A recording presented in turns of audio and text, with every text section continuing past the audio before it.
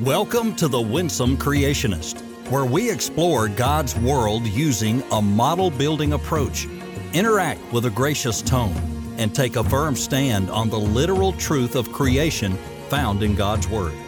Join host Steve Schramm and occasional guests as they explore the mysteries and majesties from creation to the flood, Babel to the cross, and everywhere in between. And now, here's your host.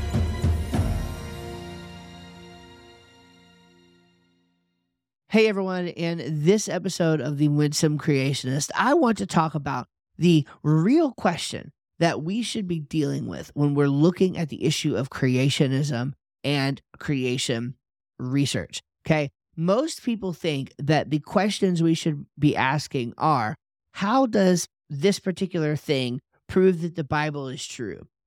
Or how does this evidence fit with these questions about radiometric dating or these questions about biological evolution or whatever it is? Not to say that these are necessarily bad, but I think when we are thinking about the larger picture of creation research, if we are focused on trying to get the specific answer to an apologetics question, then we are going to miss out in a big way on some of what God wants us to discover. And so I'm excited to sort of share this perspective with you. Now, at the International Conference on Creationism last month, which was, again, just a fantastic time, I was fortunate to sit in on a 4-hour discussion after one of the talks with Dr. Kurt Wise. It was me, Dr. Kurt Wise, Peter Brummels, Christian Milligan,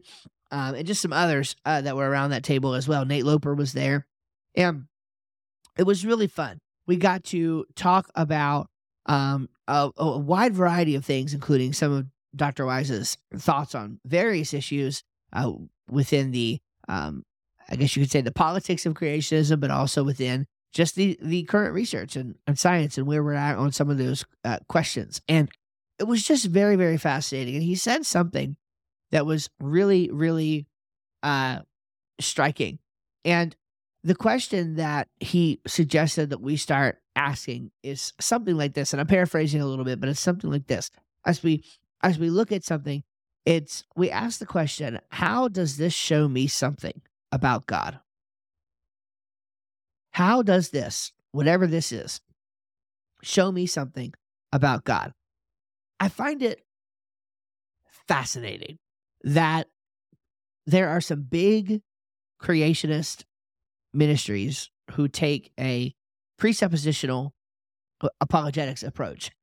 And yet most of the work that they do is in the realm of proving that the Bible can be trusted with science. Now, I am not suggesting that there is some huge conflict between presuppositional apologetics and using evidence, okay? This is not the topic of this podcast, but that is a myth. It's not that there's a conflict between them. Presuppositionalists will use and point to evidence for their conclusions all of the time. But listening to Dr. Wise speak, I thought, man, this is almost like an even better expression of presuppositionalism than you usually find. And it's purely from a research standpoint. Okay, we're not talking about necessarily doing apologetics here. That's the point. And in fact, this podcast is not an apologetics podcast. And you've maybe noticed that. At least I hope you have, because the intent of this podcast has never been to look at apologetics and say, well, we're trying to prove creation is true by blah, blah, blah, blah, blah. That's not the point. We're taking that model building approach and we're trying to look and see, well, what does the latest research show about God's creation? And I think really we're just trying to extend that a little bit here and say, well, how does this show me something about God? And so when we have tough questions, and we can go into some of the specifics on this at some point, but when you have tough questions about, something that you're seeing in the fossil record, or, it's like, well, if the post-flood boundary is here, then this creates these problems, or if the post-flood boundary is here and it creates these problems, no matter what you're doing when you're exploring, if we're always just trying to come to some sort of ideological answer to answer a skeptic or answer a critic, then we're not really allowing ourselves to explore. So when you can rest in the comfort of, okay, God's word says this, number one. Number two, whatever we find, by the way, feathered dinosaurs, okay? Whatever we find out there in the big sciencey world, okay? Let's look at it and let's say, is this true? First of all, okay, if it's true, then we say, well, how does this show me something about God? So if it looks like we have feathered dinosaurs, then it's like, well, how does this show me something about God? Am I just gonna spend all my time trying to prove that dinosaurs didn't have feathers? Because then that would play into the evolutionary argument that dinosaurs are birds. Or maybe we can just sort of acknowledge the fact that God made multiple kinds of animals with feathers. Would that be okay? Maybe he's diverse enough to do that and wants to do that, and it's perfectly fine.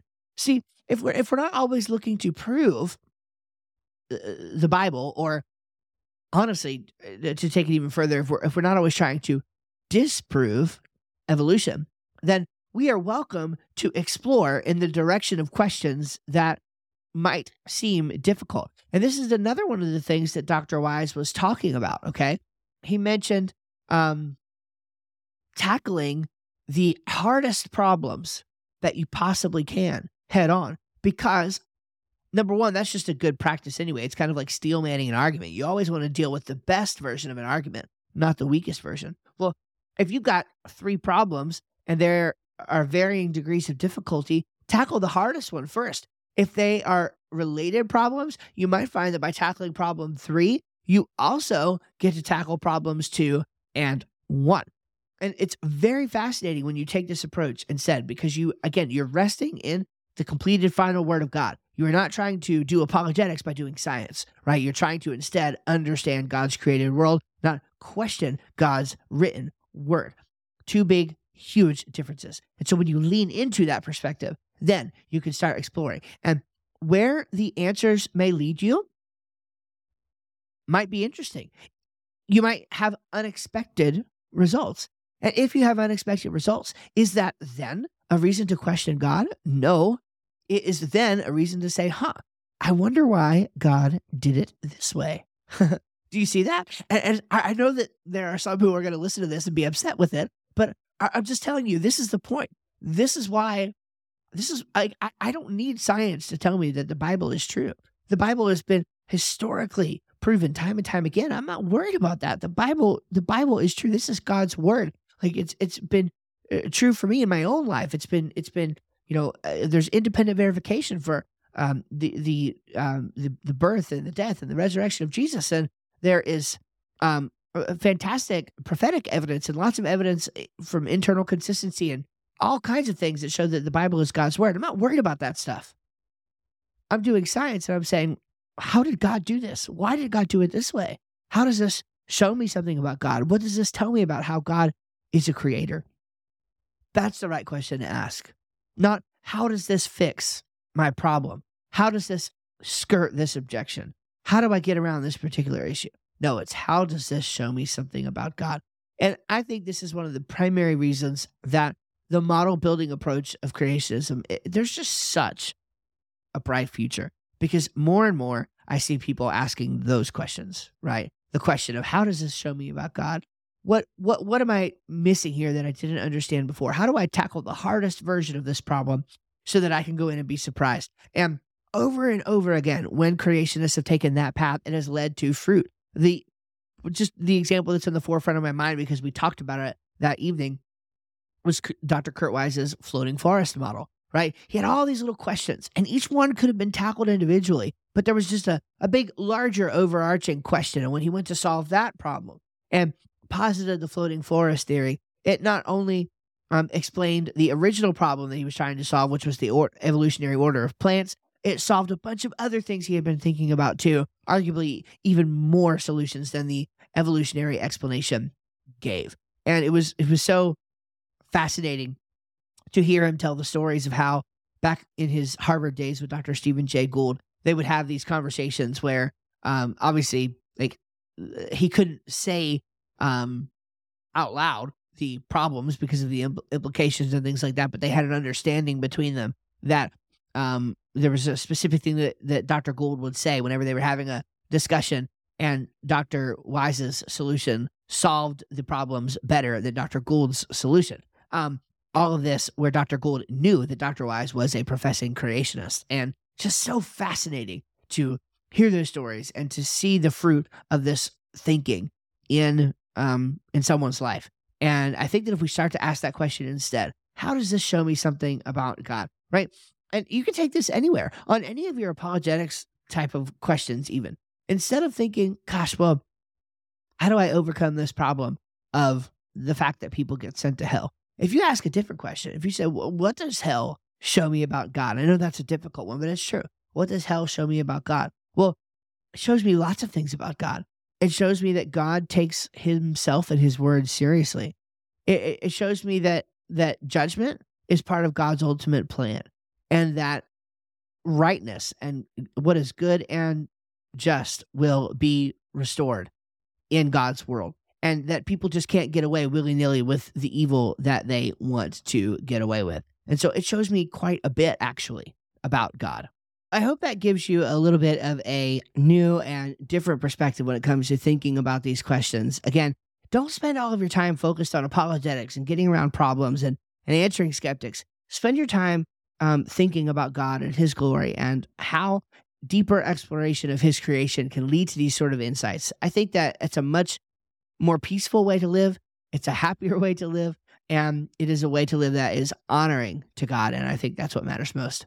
Okay, everyone, thank you so much for listening in and watching this episode of the Winsome Creationist. God bless, and we'll see you on the next one.